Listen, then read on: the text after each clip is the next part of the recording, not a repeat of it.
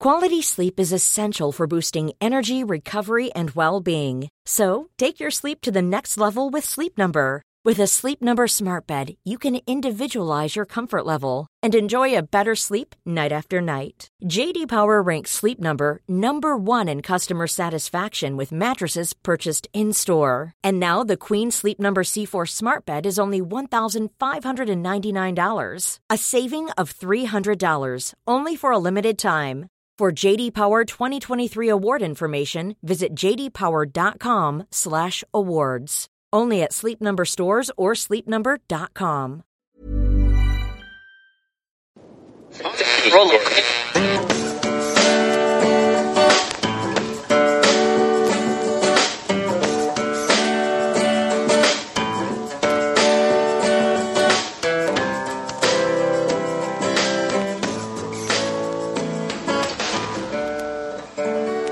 Acting as moderator for tonight's broadcast.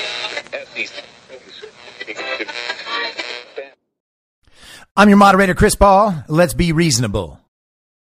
There's always more room on the range. Bring a friend. You know they're thinking it too.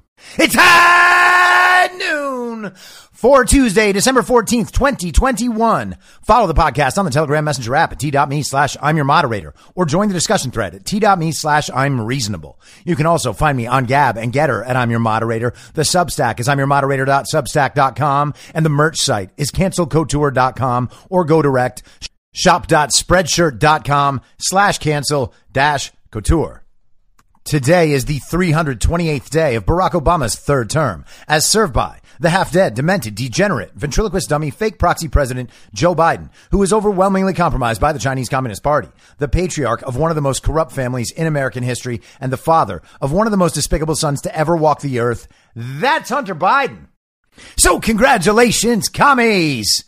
You would never, ever, in a million years, not ever, trust a conspiracy theorist, someone whose sources you're not familiar with. Where did you get that information, you say, scowling, imagining that whatever you read on CNN.com could surely be backed up by every other mainstream media source, and whatever they said would not be backed up by any mainstream media source. And you figured, hey, this is what smart people do. They try to figure out whether or not there's a good reason to dismiss what other people say based on what everybody like me agrees is true. And now you've got a track record for that. And it's a piss poor one, actually. You are basically 0 for 1,000, and the conspiracy theorists are like 900 of 1,000. You know, there's some stuff out there that was probably a little overzealous. You can propose 2 or 3 different possible paths, and only one of them will happen. 2 of them will happen. The third one will be a complete miss. That's true. It happens. It happens. Because nobody can predict the future. But we can predict the future in one sense, and that's that whatever the mainstream media is telling you is going to be absolutely, completely, bizarro world opposite wrong. Every single time. Which is why you're wrong every single time and why you continue making atrocious choices in your life, whether they're with the people that you used to have close relationships with, or whether it's your medical status and you just decided to inject yourself with an experimental gene therapy that quite obviously kills a hell of a lot of people to protect you from a disease that wasn't going to kill you.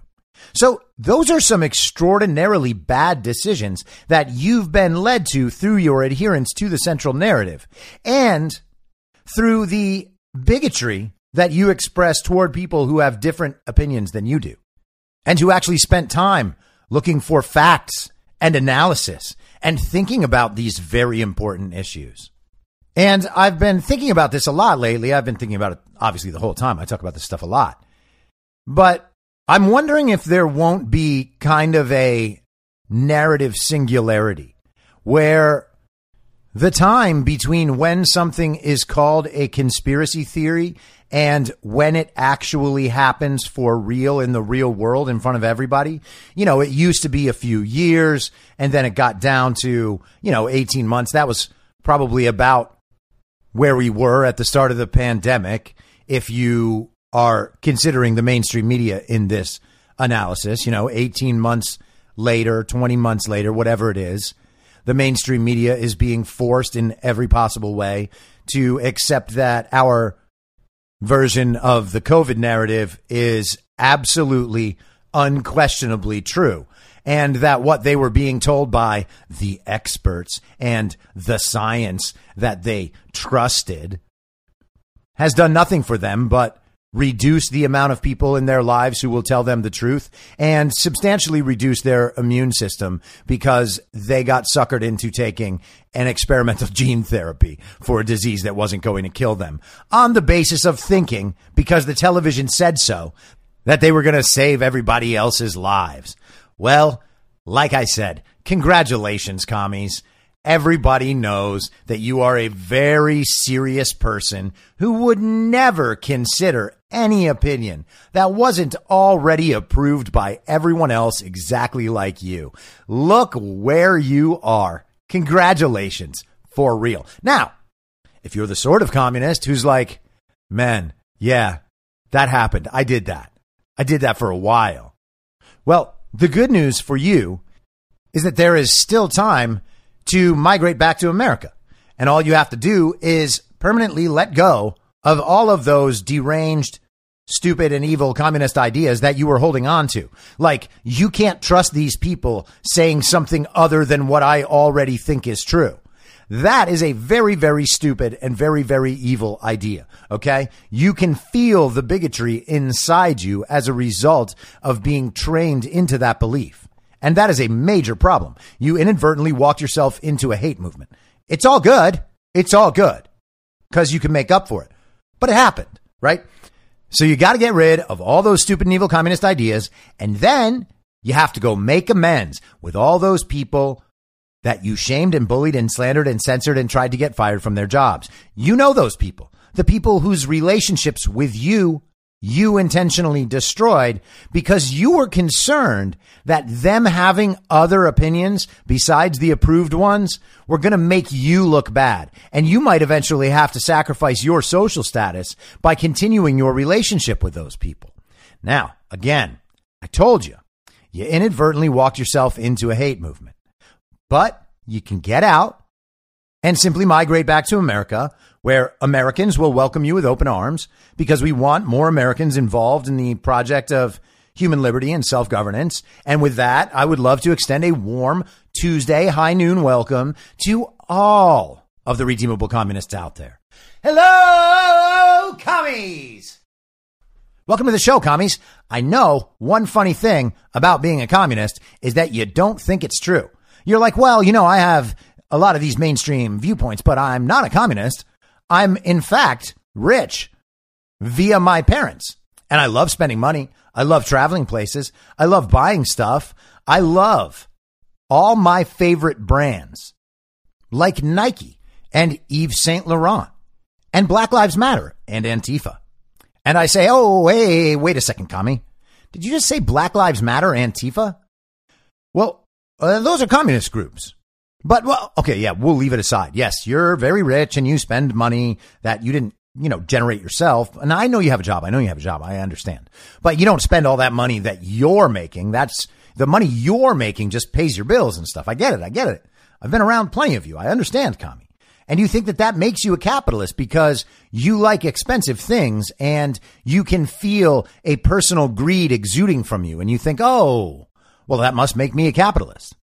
Well, no, you see, the thing is, you actually believe everything that the state propaganda media tells you. You go right along with it. You repeat their slogans dutifully out in the world. Okay. You are fine with medical tyranny and a surveillance state. You are encouraging a COVID health pass, which is now being passed into law in the UK. But that was just a conspiracy theory 18 months ago. Because you couldn't see what the ultimate plan was. And of course, you can't see it now either. And if you could see it, you wouldn't understand anyway, because that would require you accepting the fact that if the governments of the world in unison can have you on a vaccine passport where they tell you when to get vaccinated, all right? And that vaccine passport links right in with your social credit score like they have in China, so that they monitor where you go and what you say and what you type into your phone and on the internet. And then they give you a score. Are you welcome to be part of society based on the way you are supporting or not supporting the state? And then they have an environmental score. So if you drive the wrong car, or you drive too much, or you eat too much meat, or you're not into eating grasshoppers, well, then you get your environmental credits reduced. And then the last thing, of course, is the global digital currency that they want to link to your health pass, to your social credit score, and to your environmental score. And so you have all of those right in one app, and that app tells everybody in the world whether or not you are a good person and deserve to participate in society. Isn't that exciting?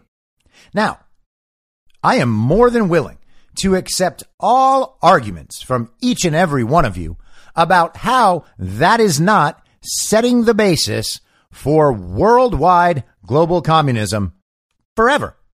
That right there, my friends, is the end of human freedom. And you are supporting regimes that are walking us right into it. You did that when you complained about Donald Trump because you thought he made you look bad. And listen, commie, I get it. I was doing the same thing about Trump in 2015 and 2016. I'm not doing it in 2021 after the government has stripped my liberty from me.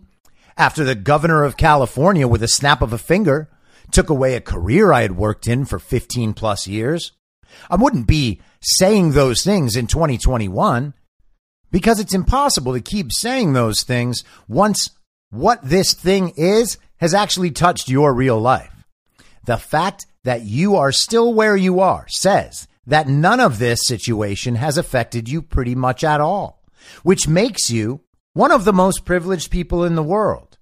And if you don't understand how there is a free class of the most privileged people in the world, which, by the way, you're not staying in, okay? You're there right now, and you get to imagine that you're always going to be there, but you're not. You are not in Mark Zuckerberg and Bill Gates' club, okay? You gotta understand that. So there's a free class, and then everyone underneath has to do exactly what the state commands, or they will be removed from participation in normal life. And that, my friends, actually is communism. And I'm sorry that you were taught communism in your public school as a small mind for the state to meld. I'm sorry that you were taught it was a workers' movement where the workers all got together and rose up against the power structure, and then they got to own part of the company too. And everybody I know, they come home from work with soot covering them from the factory, and they hide in a basement talking about Karl Marx and being hipsters, and it seems oh so quaint and twee. And you love it. You love every bit of it. Except that's not what communism is. Why in the world would anyone in power put that system in place unless it helped them? Holy shit. I mean, honestly, the people who have been trying to dominate the world have been trying to put this system in place for centuries and millennia. And now they finally have the technology to be able to do it. And they have a large enough, they think, audience of child-brained morons who are happy to help them march their way into it. And you see, it just is. Okay? And if that still is hard for you to imagine, then let's visit in with Senator Richard Blumenthal of the Democrat Communist Party. This is from American Greatness yesterday, Deborah Hine. Senator Richard Blumenthal helps Connecticut Communist Party celebrate 102nd anniversary of CPUSA. Senator Richard Blumenthal, Democrat communist from Connecticut, said he was excited and proud to help the Connecticut Communist Party celebrate the 102nd anniversary of the founding of the Communist Party USA over the weekend. On Saturday, the Connecticut People's World Committee presented its annual Amistad Awards to State Senator Julie Kushner, from a Democrat communist from Danbury, Pastor Rodney Wade of Waterbury, and SEIU activist Azucena Santiago at a union hall in New Haven, the Yankee Institute reported. And they have video of the event. So they're not even making it up. Isn't that crazy, commies? Blumenthal was the surprise guest to help celebrate the occasion and share his appreciation of the awardees. I am really excited and honored to be with you today and share in this remarkable occasion, Blumenthal gushed after he was introduced. The awardees were, quote, recognized for their commitment to organizing priorities that address racial equality, climate change, voting rights, and the common good, said CPWC Partners AFT Connecticut in a post about the awards. They were also selected for fighting for the rights of essential and all, regardless of immigration status, workers during the pandemic. Oh, so essential workers. You know, the people that they're still keeping masks on to this day. And then, of course, there were workers like me who worked in the fields of things people like to do together. And none of those people were essential at all. And then luckily, everybody in that other class, they could all work from home, or they could just, take hiatus for a few months or years or whatever. And so, they weren't essential or non-essential. They just kept working. But yeah, thank goodness the communists are looking out for immigrants. That is what the Communist Party of the USA should do. Hey, you know what? Communist Party of the USA, truth is, we need more members. What kind of members? Well, let's go find 2 million of the poorest people on earth, some of them, many of them, criminals, and we'll just bring them here. And on their way here, they can help themselves to the sex trafficking trade, the drug trafficking trade, and whatever else. And if they get here and they're a little upset or they can't find a job or whatever, then we're just going to give them stuff. That's how it's done. Blumenthal stipulated that while one doesn't have to agree with anyone and everyone and every party, he was happy to honor the great tradition of activism and standing up for individual workers that is represented by the 3 honorees here. You got that? So he's saying, hey guys, it's going to be really hard for me to call myself a communist. So I'm going to say that I don't agree with you about everything and then reiterate that I actually do support everything you're doing in terms of the march toward communism. The senator had a very high opinion of the 3 leftists receiving the Communist Award. I've known and worked with all of them. They are extraordinary examples of courage, grace under pressure, ferocious fighting for the rights of working people and for democracy, Blumenthal said. And isn't it amazing how they always say the exact same things? God, it's so great that everybody on their side is always so effective at these same exact issues just by saying it. Hey, let's talk about climate change a lot. That makes us good at solving climate change. These people are morons. I know we're looking back at past achievements, but I want to tell you that the fight ahead is even more challenging than almost anything we've encountered before, because we are at a time when more than any other time in our history, we need to make good trouble. In the tradition of John Lewis, he added. Blumenthal told the attendees that the enemies of communism, Republicans, are trying to restrict democracy. And you got that? Isn't that crazy?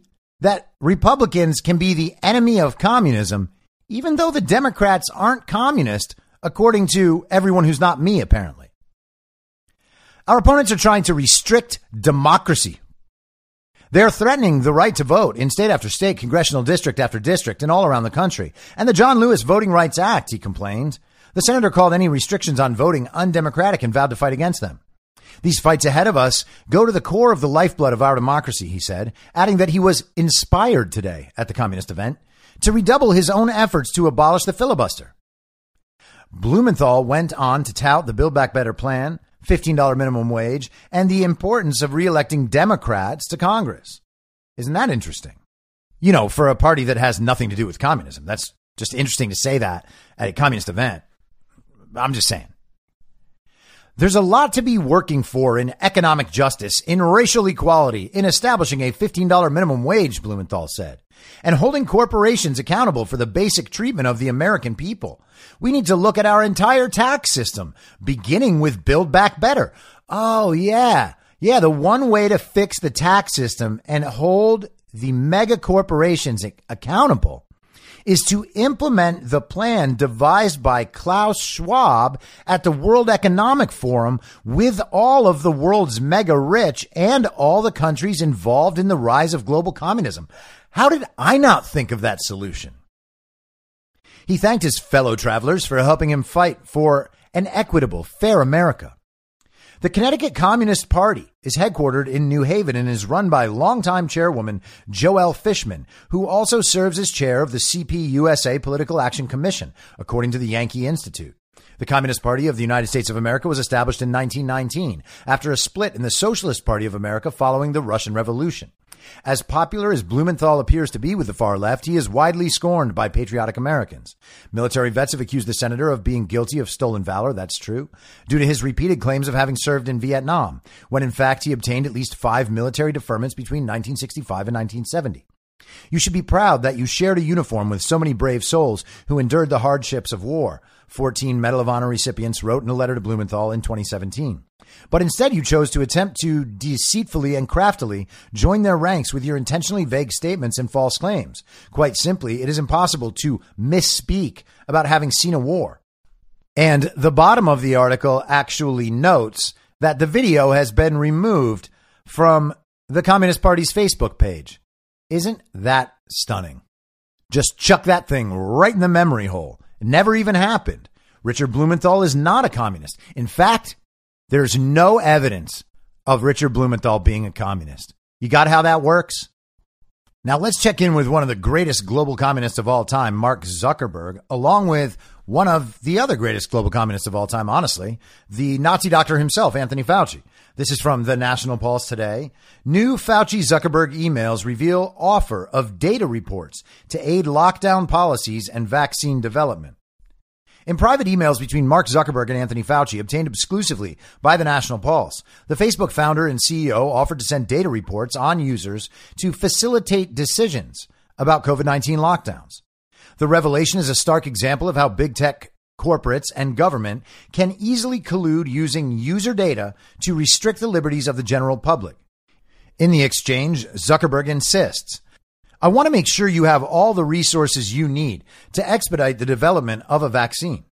Zuckerberg, whose personal foundation referenced in the email plowed hundreds of millions of dollars into securing a victory for then candidate Joe Biden in 2020, offered the assistance to the National Institute of Allergy and Infectious Diseases director just 1 month after the pair had connected over emails that were redacted by the U.S. government.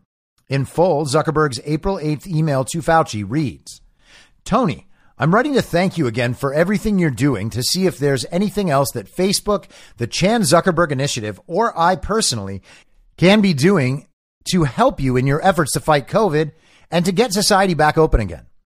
If you're looking at a prolonged period of tightening and loosening shelter restrictions around the country, then if there are aggregate anonymized data reports that Facebook can generate to facilitate these decisions, for example, we'd be happy to do this and want to make sure we're prioritizing the right work. We've kicked off a symptom survey, which will hopefully give a county by county leading indicator of cases to inform public health decisions. If there are other aggregate data resources that you think would be helpful, let me know. Longer term, and then there's a redaction. And I want to make sure you have all the resources you need to expedite the development of a vaccine. So I guess he's referring to another person or entity, and I would really like to know who that person or entity is. This seems like an area that's getting a lot of investment, but if there are promising approaches that aren't currently being worked on, or if there are areas that could use more resources, let me know and we'd be happy to look at funding them. Oh, that's so great. Facebook would get in and help the vaccine makers come up with a vaccine that doesn't prevent you from getting infected, prevent you from transmitting it, prevent serious illness, or prevent death. But it does generate a lot of income for the global communists who are distributing it. Thank you again for your leadership on this. And I know how busy you are, so there's no need to respond to this email if there isn't anything for us to help with right now. I hope you're doing well. Mark. And Fauci responded. Thanks for the note and for your offer to help. I will think hard about ways that we may take you up on that offer. Warm regards, Tony. The exchange comes amidst separate emails between the Facebook CEO and NIAID director discussing the social media platform's coronavirus information hub and how to control the narrative around the pandemic. When Senator Marsha Blackburn raised the matter earlier this year, Fauci denied knowledge of interactions with the Facebook chief. And this was on MSNBC. He said, "I don't have a clue what she just said. I don't have a clue of what she's talking about. I have no idea what she's talking about. I have no idea what she's talking about." And that, because he said it 4 times, means you know it's true. At the end of their initial communique, there is a redacted section of the email, which some claim is an offer from Zuckerberg to censor certain topics. The news comes as Facebook lawyers admit their fact-check endeavors are little more than opinions by third-party partners of the firm. The company has deleted thousands of posts and accounts related to COVID-19 based on these fact checks. And of course, they link the email. That is Raheem Kassam and Natalie Winters reporting for National Pulse. Now we're going to stay with the National Pulse and we're going to stay with the Fauci subject because it seems like things are getting far, far worse for Anthony Fauci. And I'm going to get to the Peter McCullough episode of Joe Rogan in a little bit. But while we're here, I want to share this with you. And this is in National Pulse today, Kay Smith. A pandemic of the vaccinated. The U.S. Centers for Disease Control announced this week that 80% of COVID-19 Omicron variant cases are found in so-called fully vaccinated individuals. 47% of Omicron cases, which are far milder than original COVID-19 cases, are found in those who received the first round of vaccinations, and with 33% of cases found in people with both vaccination and booster shots. Only 19% of cases were identified in unvaccinated individuals. In a surveillance report released in the first week of December, the CDC described 43 cases of Omicron in the United States. No deaths and no hospitalizations have been linked to the variant. Symptoms are mild in both the unvaccinated and vaccinated. Cases were reported in 22 states. 58% of those testing positive were between the ages of 18 and 39. People under the age of 18 and over the age of 65 accounted for 9% of the cases. Omicron was initially identified by the World Health Organization in Botswana, though the first case was only found on November 24th, and no cases were recorded in the U.S. until December 1st. But that December 1st announcement was from November 22nd. I'm almost positive that's true, and I think they might have missed that in this article. The Biden administration suspended entry to the U.S. for non-citizens on November 26th, and that has helped so much, I'm sure. 2 days later, on November 28th, the CDC expanded their voluntary airport-based genomic surveillance program in Atlanta, New York City, Newark, and San Francisco. The official CDC measures to slow domestic spread of the Omicron variant include contact tracing, case investigation, and ensuring compliance with isolation and quarantine guidance. Despite a majority of cases being identified in individuals who have received the COVID-19 vaccination and boosters, the CDC does not discuss the link between the vaccine and Omicron, nor has it discussed any plans to investigate these links. Yeah, why would they want to know that? Why would they want to know if the vaccine itself was the problem, especially when it is so obviously the problem? Oh, no, you can't say that. You can't say that. Yeah, I can. It's pretty obvious by now that the vaccine is the problem. The vaccine has been the problem for a very, very long time. Everybody knows the vaccine is a problem. Everybody knows what the vaccine program is designed to do and what it is designed to lead us into. But you pretend you can't say that COVID by itself is not particularly dangerous for almost everybody, even though it might be dangerous for some people, which is very sad. And you pretend that getting the vaccine is a good thing for society, even though it can't bring us any closer to herd immunity, and it does weaken your immune system, and it does not protect you from the disease that you couldn't have died from anyway. So, yeah, I can say it. How long will it take me to go from being tremendously irresponsible to exactly right? Again. Meanwhile, research from Public Health Ontario and University of Toronto are pushing for a longer time period between vaccines in order to reduce rates of myocarditis and pericarditis, except for the fact that that's not going to change it, is it? Do you already know that? Yeah, kinda. Can I say it? Sure can. Their research findings identified that myocarditis and pericarditis rates are higher for individuals with a shorter interdose interval. And sure they are. Sure they are. The highest rates were found in males 18 to 24 who received, and by the way, this is 38.1% of the cases, who received Moderna's mRNA 1273 vaccine as the second dose. Therefore, the researchers argued that all individuals should have to wait for a longer time between each COVID-19 vaccination in order to reduce the associated risks only now being identified in scientific research. So, can you get too much of the spike protein that goes in and messes up your heart from one dose? Sure you can. But are you more likely when you go get more doses of the vaccine that doesn't work at all? Yeah, you are. Now, the vaccine doesn't work at all, and if it works a little bit at the beginning, it certainly stops working very quickly after that. Everybody knows that.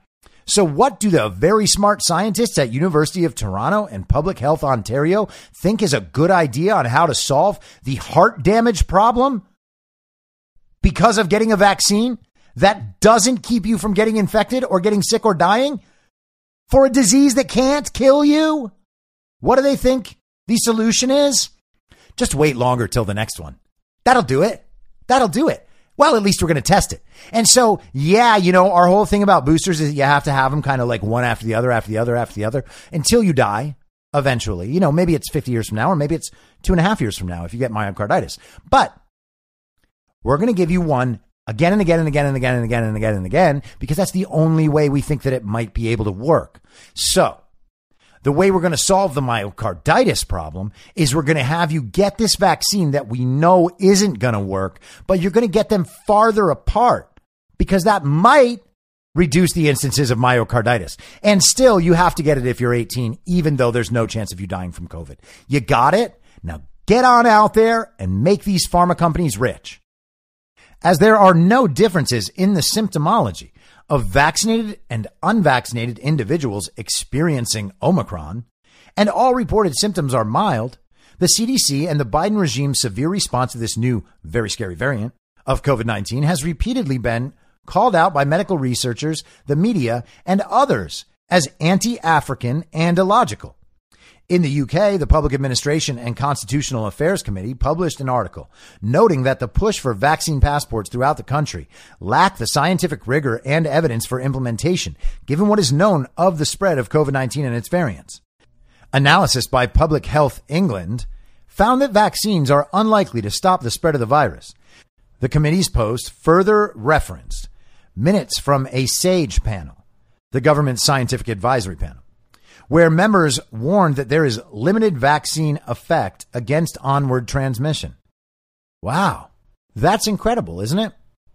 So the Omicron variant looks exactly the same in people who have it while unvaccinated and people who have it while vaccinated, assuming that they actually have any means of testing for this, and really they don't.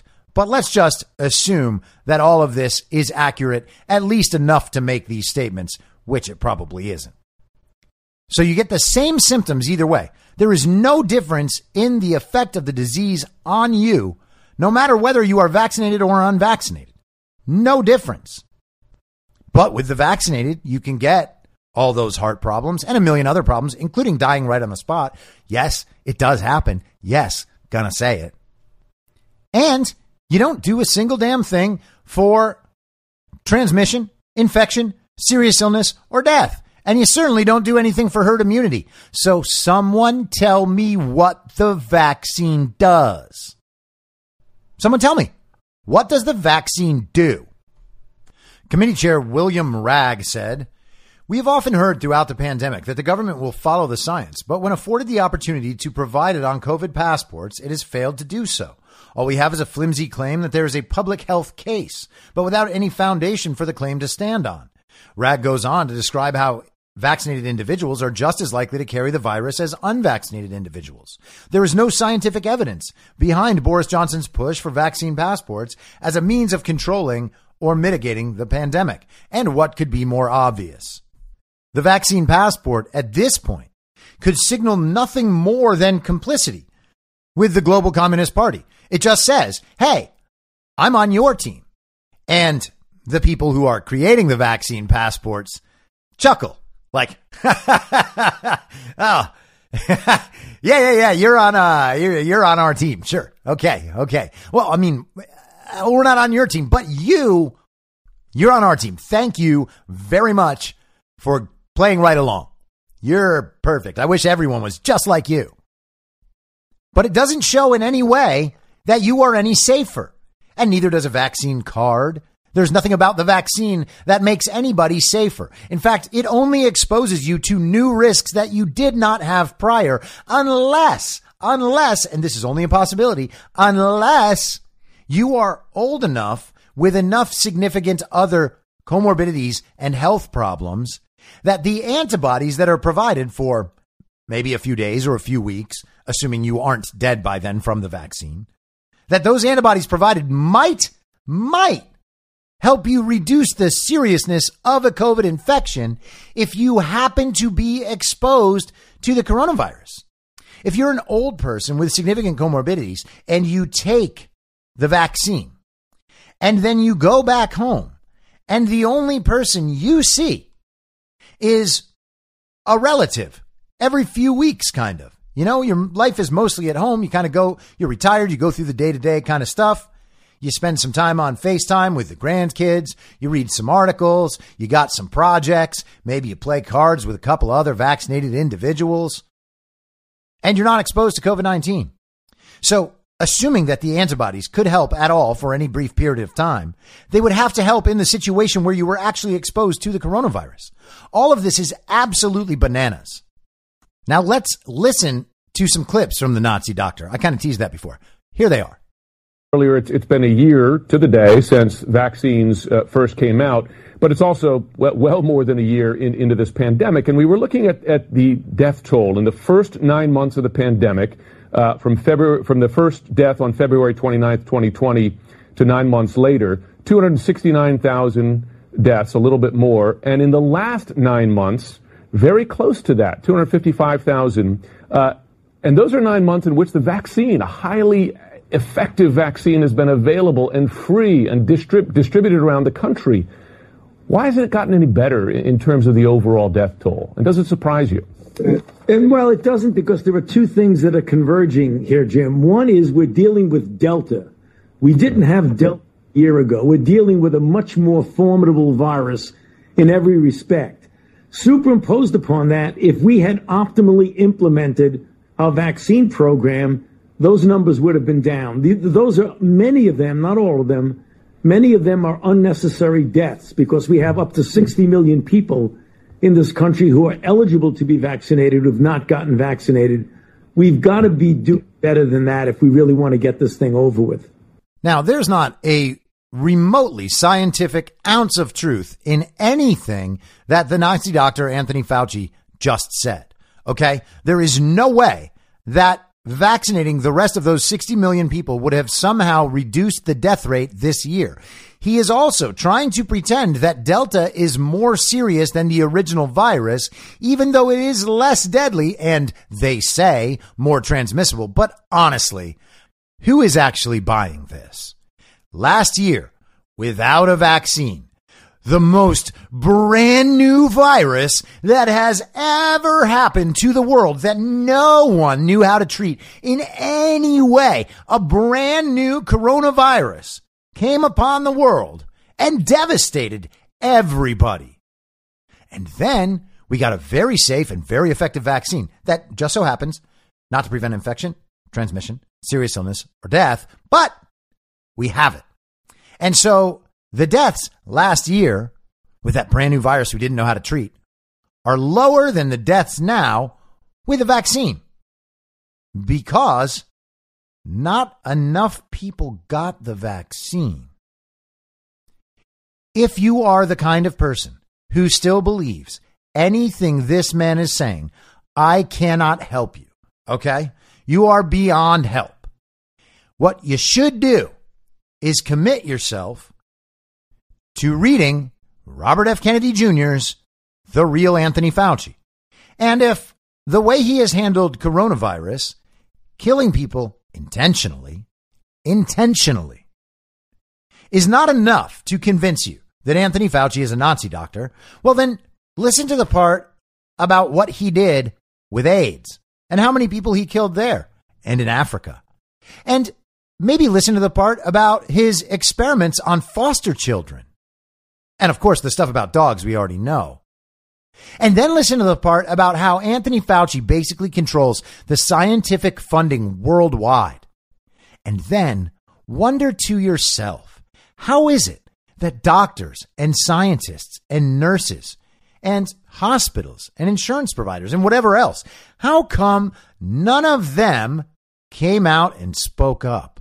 And you'll find one answer to all of those questions. And it happens to be Nazi doctor Anthony Fauci.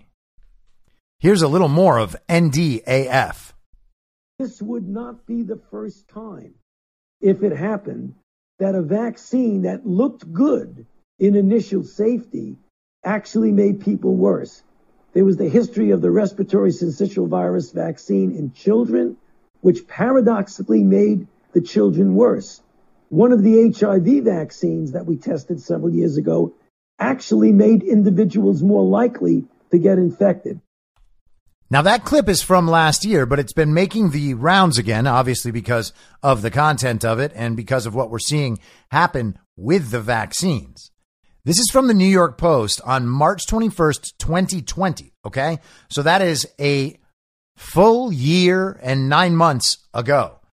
The headline is Mark Zuckerberg talks coronavirus with Anthony Fauci on Facebook Live. This is Adam Schrader reporting. America's coronavirus expert had a choice to make.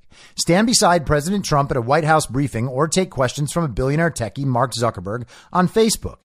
Dr. Anthony Fauci picked the Facebook gig. Fauci and Zuckerberg had a 37-minute Facebook Live conversation Thursday about the fast-spreading infection, which is forcing tens of millions of Americans to stay off the job and in their homes. And of course, no, it wasn't. That was our government doing that. The men talked about many aspects of COVID-19, from the clinical trials for a vaccine to how to slow community transmissions. Fauci, who leads the National Institute of Allergy and Infectious Diseases, told Zuckerberg that any vaccine would need to be tested on hundreds, possibly thousands of people before it could be brought to market. So far, 45 people have been given a vaccine in the first phase of its testing. Now, this is March 21st, 2020. Okay? We locked down 1 week before that. This was the first week of lockdown, and they're already testing a vaccine. Just keep it in mind. At the fastest we can go, it's going to take a year and a half to know if we have a vaccine that we can use, Fauci told the Facebook CEO. Later, Fauci cautioned, this would not be the first time if it happened that a vaccine looked good in initial safety testing, but actually made people worse. On Friday, Trump and Fauci sparred over whether an anti-malarial drug would be effective in treating coronavirus. The president called the drug a game changer, and Fauci called for more testing. During the Facebook Live town hall, Fauci stressed that the U.S. is still in the escalation phase of the virus, which spreads too efficiently. That's a scientific term, by the way. The native New Yorker told Zuckerberg he hopes social distancing will stymie the virus, much the way it did with the related virus that causes severe acute respiratory syndrome. But that's not actually what made that go away. It just stopped. Nobody changed their lives at all for that. What I certainly would like to see is what happened with SARS, Fauci said. When public health measures essentially suppressed it, it disappeared and never came back. And for more on Fauci reducing the use of hydroxychloroquine and making sure that the world could not access hydroxychloroquine, I would suggest, once again, going to that part of The Real Anthony Fauci by Robert F. Kennedy Jr. You will find every single thing you need to know about Anthony Fauci in that book. And every little bit of it points to him being one of the most evil men who has ever been alive. Now let's jump to Kyle Becker in Becker News. This is yesterday. Famous COVID study that shows natural immunity is superior to vaccinated immunity is replicated by scientists. And by the way, Alex Berenson has a piece about this same thing today, but he just happens to be a day later than Kyle Becker. That's pretty disappointing if you're an Alex Berenson fan. I mean, if you are still stuck in the central narrative so hard that you need to listen to Alex Berenson, well, just know that you will always be behind forever. The COVID pandemic has led to the constant refrain from U.S. public health authorities to get vaccinated at all costs. However, there is one missing aspect to the conversation that most of the American public has ignored: natural immunity. A widely cited scientific study that shows natural immunity is superior to vaccinated immunity has been independently replicated. The famous Israeli study thus continues to grow in scientific reliability. The latest study states that, quote, confirmed infection rates increased according to time elapsed since the last immunity-conferring event in all cohorts. For unvaccinated previously infected individuals, they increased from 10.5 per 100,000 risk days for those previously infected 4 to 6 months ago to 30.2 for those previously infected over a year ago. For individuals receiving a single dose following prior infection, they increased from 3.7 to 100,000 person days among those vaccinated in the past 2 months to 11.6 for those vaccinated over 6 months ago. For vaccinated previously uninfected individuals, the rate per 100,000 person days increased from 21.1 for persons vaccinated within the first 2 months to 88.9 for those vaccinated more than 6 months ago. Thus, the vaccinated previously uninfected individuals are 2 to 3 times more likely to be reinfected after 6 months than unvaccinated previously infected individuals. One of the more useful aspects of this study is that it unpacks the overlap between vaccinated immunity and natural immunity. Some research suggests the overlap between the two categories may be as high as 60 to 70%. Therefore, claims about vaccinated immunity may be benefiting from the fact that over half of the United States is estimated to have natural immunity. The conclusion from researchers who replicated the Israeli study: protection from reinfection decreases with the time since previous infection, but is nevertheless higher than that conferred by vaccination with 2 doses at a similar time since the last immunity-conferring event. A single vaccine dose after infection helps to restore protection. Earlier, an Israeli study came to similar conclusions. This study demonstrated that natural immunity confers longer lasting and stronger protection against infection, symptomatic disease, and hospitalization caused by the Delta variant of SARS-CoV-2 compared to the BNT162b2 2-dose vaccine-induced immunity, an Israeli study said. Based on cases, the CDC's figures estimate that at least 200 million Americans have been infected with COVID-19, thus possessing superior natural immunity. And, by the way, probably creating herd immunity, which doesn't mean that no one ever gets sick. It just means it is not a public health problem. Despite the obvious failure of vaccines to stop the spread, the myths about natural immunity abound. A Washington Post perspective piece from September, however, got it right. Dr. Marty Makary, a professor at the Johns Hopkins School of Medicine and Bloomberg School of Public Health, was correct in his assessment of the situation. More than 15 studies have demonstrated the power of immunity acquired by previously having the virus, he continued. A 700,000-person study from Israel 2 weeks ago found that those who had experienced prior infections were 27 times less likely to get a second symptomatic COVID infection than those who were vaccinated. This affirmed a June Cleveland Clinic study of healthcare workers who are often exposed to the virus, in which none who had previously tested positive for the coronavirus got reinfected. And by the way, it's important to note here that what they're talking about with a reinfection is 2 positive tests, it seems. The study authors concluded that individuals who have had SARS-CoV-2 infection are unlikely to benefit from COVID-19 vaccination. And in May, a Washington University study found that even a mild COVID infection resulted in long-lasting immunity. Whoops. I guess the whole vaccine thing is kind of falling apart, isn't it? The Johns Hopkins professor referred to 15 studies on natural immunity resulting from prior infections to COVID-19. A famous article from Brownstone listed 30 such scientific studies on the benefit of COVID-19 natural immunity, in addition to adding 4 more to its comprehensive list of 140 scientific studies on natural immunity. Add 1 more to the list. So again, what are you supposed to think of Nazi Dr. Anthony Fauci as he goes out on television, tells people to get vaccinated, tells people to get booster shots, and is trying to vaccinate your children, knowing all the while that this is unquestionably the most dangerous, deadly, and injury-causing vaccine they have ever dealt with. And by the way, it's not a vaccine, and it doesn't work at all. But wait, it gets worse. This is Technofog from today. The FDA approves boosters for minors without testing boosters on minors. Age group testing? Zero.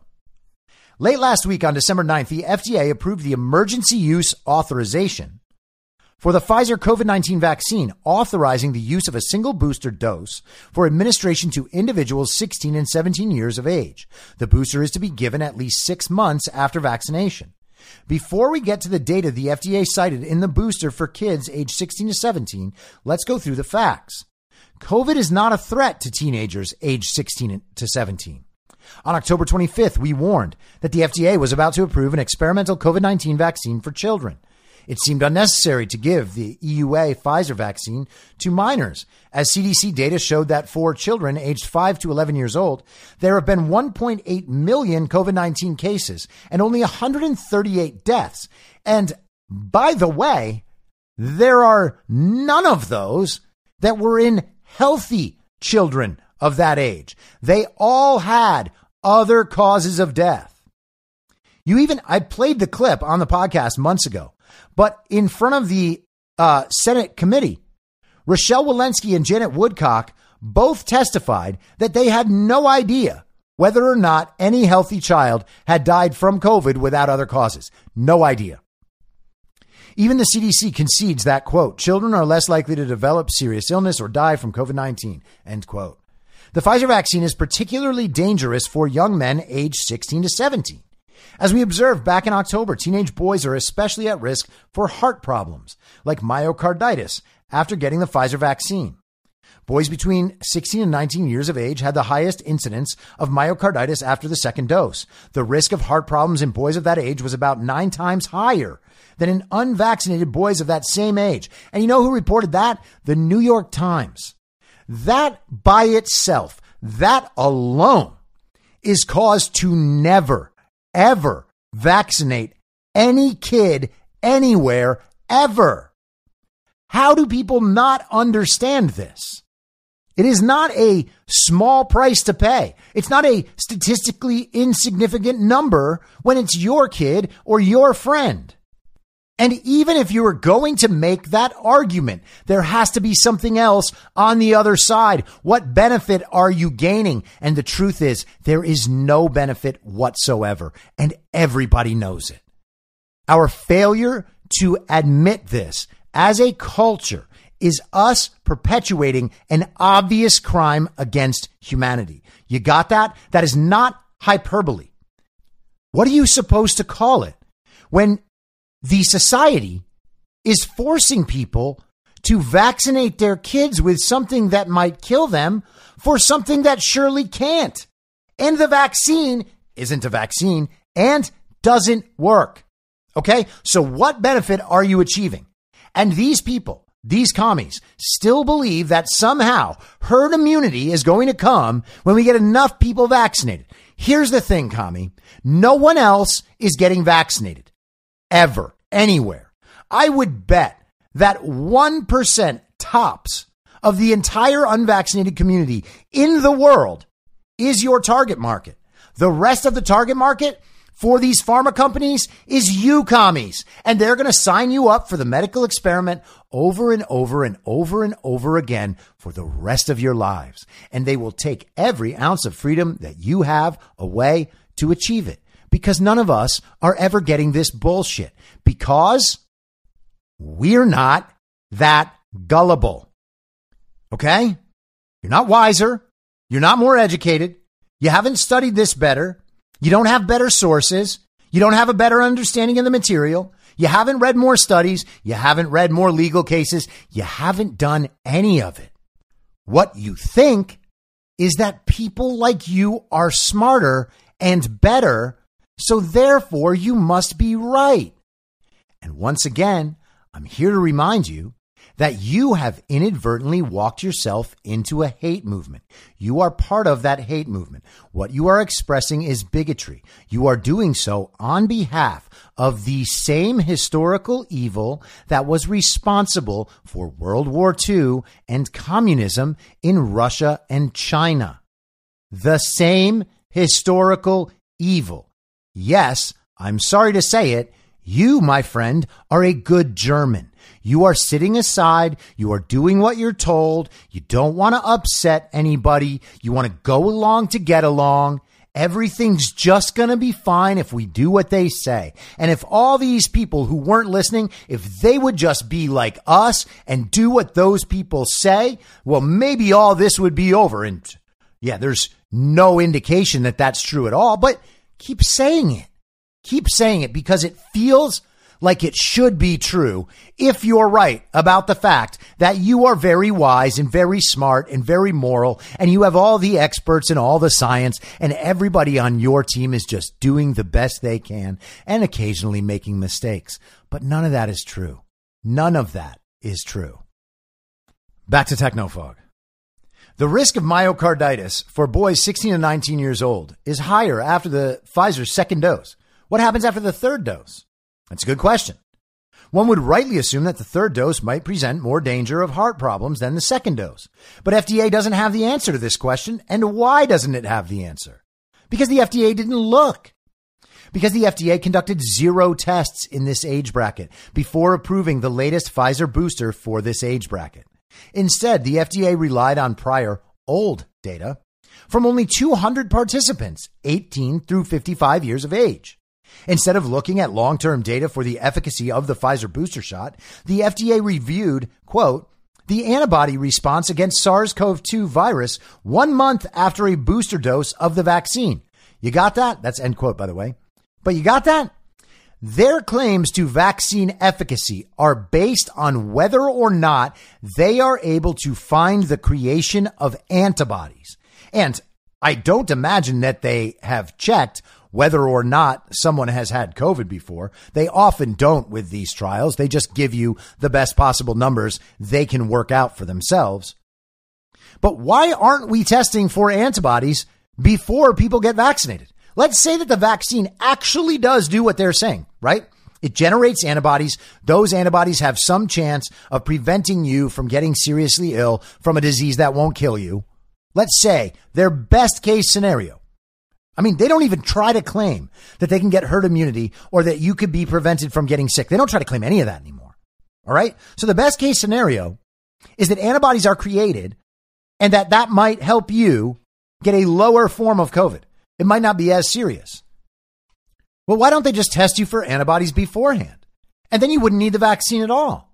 I mean, if your concern was public health.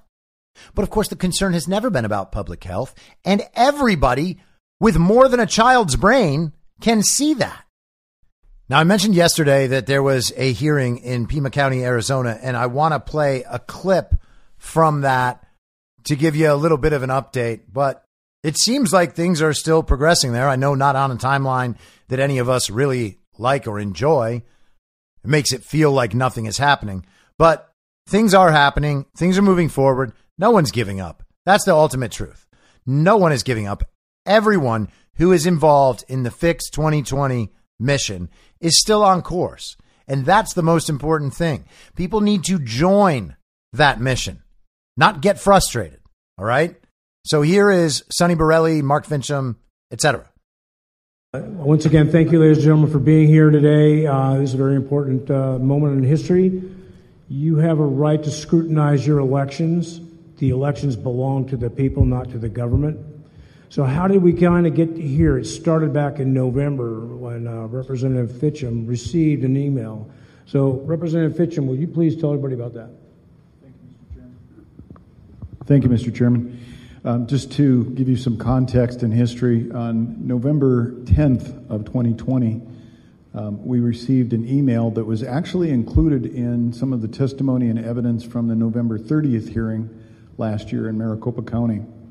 It's important for me to read the email in its entirety because that is what sets the stage for what has happened in the intervening months, over the last 10 months, the investigation that we have engaged in, private sourcing, a few legislators, and certainly pulling public records and the records that we could get access to.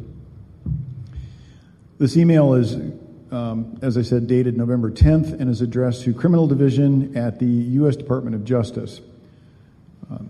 This is an anonymous reporting, and I do not want to be included in this investigation. Thank you.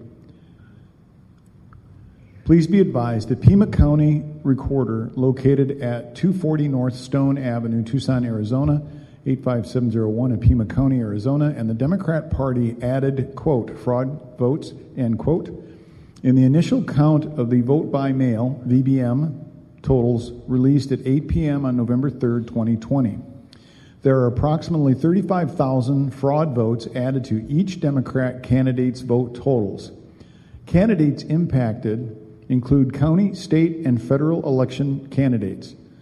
Through the utilization of the automated ballot count machines in Pima County elections, my understanding is that 35,000 was embedded into each Democrat candidate's total votes.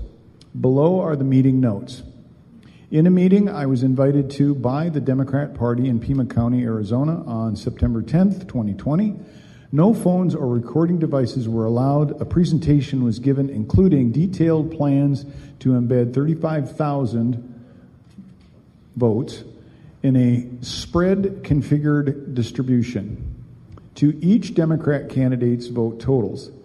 When I asked, quote, how in the world would 35,000 votes be kept hidden or from being discovered, end quote. It was stated that spread distribution will be embedded across the total registered vote range and will not exceed the registered voter count, and the 35,000 was determined allowable for Pima County based on our county registered voter count. It was also stated total voter turnout versus total registered voters determined how many votes we can embed. The embedding will also adjust based on voter turnout, quote, because the, quote, embedded votes are distributed sporadically, all embedded votes will not be found if audited because the embeds are in groups of approximately 1,000. This is so the county recorder can declare an, quote, oversight issue or error as a group of 1,000 is a normal and acceptable error. Maricopa County's embed totals will be substantially larger than Pima due to embeds being calculated based on the total number of registered voters. When I asked, quote, has this ever been tested and how do we know it works, end quote, the response was, yes, this has been tested and has shown significant success in Arizona judicial retention elections since 2014, even undetectable in post-audits because no candidate will spend the kind of funds needed to audit and contact voters to verify votes in the full potential of the total registered voters, which is more than 500,000 registered voters. This year, our Secretary of State has removed precinct-level detail from election night releases so candidates can't see precinct overvotes. This is what I have from this meeting. Just thought I'd report this. Not sure if you can do anything since I was unable to have a recording device at this meeting. Thank you, B. Watson. One additional piece of information about this, Mr. Chairman, is that we were able to identify the IP address where the email came from. It is a computer in Tucson. However, that's as far as we could go. Thank you, Mr. Chairman. So which one's it going to be, commies? Is it going to be baseless claims? Is it going to be ignored as you say it was the safest and most secure election of all time? Are you going to say that's not fraud? It's not fraud enough to have changed the results? It's not widespread or systemic, even though that's exactly what they're describing. Literally widespread and systemic. They have an entire program set up to steal elections on the assumption that no one's gonna check. And isn't it strange that in the year and a month and a half since that election, one thing that the communists have tried to do harder than everything else is make sure no one checks. But hey, I know it's all a conspiracy theory. And yeah, it's been 13 months. So if we're still at a year and a half, we're a few months away from everybody knowing. But the truth is, commie, everybody already kind of knows. And the conspiracy singularity is closing rapidly. And you all are screwed. So for real, get out while you can. You don't actually have to go down with this sinking ship. Just control your ego, admit you have been wrong the entire time, admit what it is you are actually supporting, and get out. Help us reverse this before it's too late. That's what you can do, Kami, because your other choice is to allow that conspiracy theory singularity to happen. And then everybody is going to know that the things we say are actually true in the real world, where it matters. And everybody's going to know where your position was. What do you think they're going to think of you? Honestly. You see, I have been punished to no end, financially, socially, and otherwise, by the positions I chose to take. But I stayed with them because they were right. And I actually care about the morality of the things I say and think and do. And maybe I didn't always, not to this degree. I'm not saying I'm some perfect person. But I am saying that my conscience is clean and yours is going to be an absolute disaster. I'll be back tomorrow at the same reasonable time on the same reasonable podcast network. I don't have a network. Masks and lockdowns don't work. They lied to you about a pandemic, and Joe Biden will never be president. Goodbye. Whether you're a total newbie to podcasting or even if you've had a show before like me, you know how intimidating it can be to start your show. The tech side especially can be daunting. That's why I'm so grateful Anchor exists. If you haven't heard about Anchor, it's the easiest way to make a podcast. They knock down all the barriers to entry. Let me explain. First off, it's free. I don't know how or why, but I'm happy about it. The platform's great. There are creation tools that allow you to record and edit your podcast right from your phone or computer. Anchor will distribute your podcast for you so it can be heard on Spotify, Apple Podcasts, and many more. I can't even begin to describe how much easier it was to get my show on all the major platforms this time than it was a few years ago.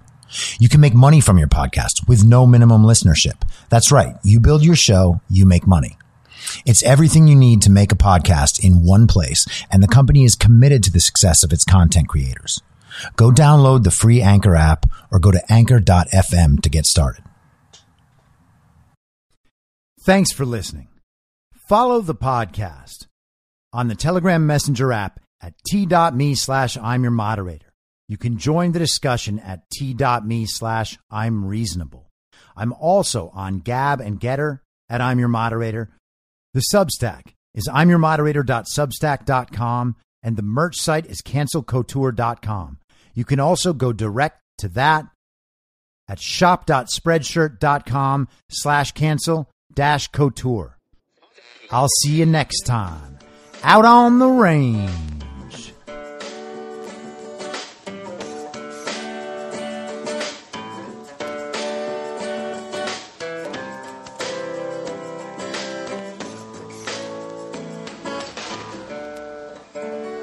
Acting as moderator for tonight's broadcast.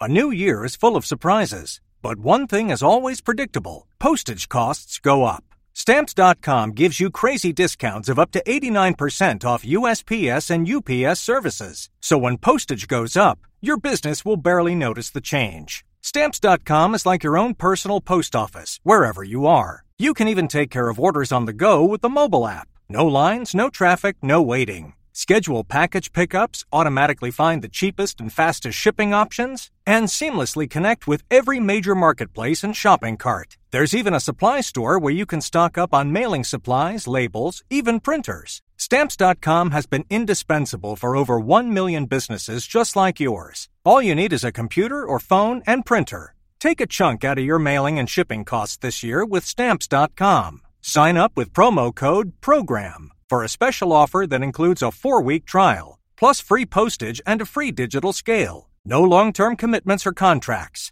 That's Stamps.com code PROGRAM. In my mind, that's the end game. Thanks for listening. If you'd like to follow what I'm reading and thinking throughout the day, you can do that by downloading the Telegram Messenger app and going to t.me/I'm your moderator. On social media, you can follow me on Truth Social, Getter, and Gab at I'm your moderator. I also have channels on Rumble, and BitChute. If you'd like to follow the writing, you can find me at imyourmoderator.substack.com.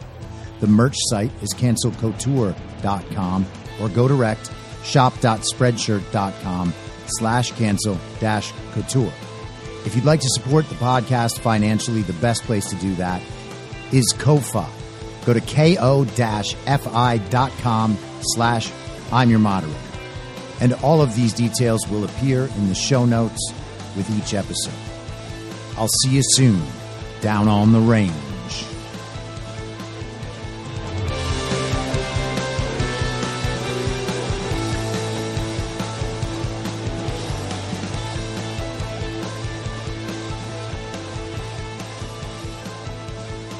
It's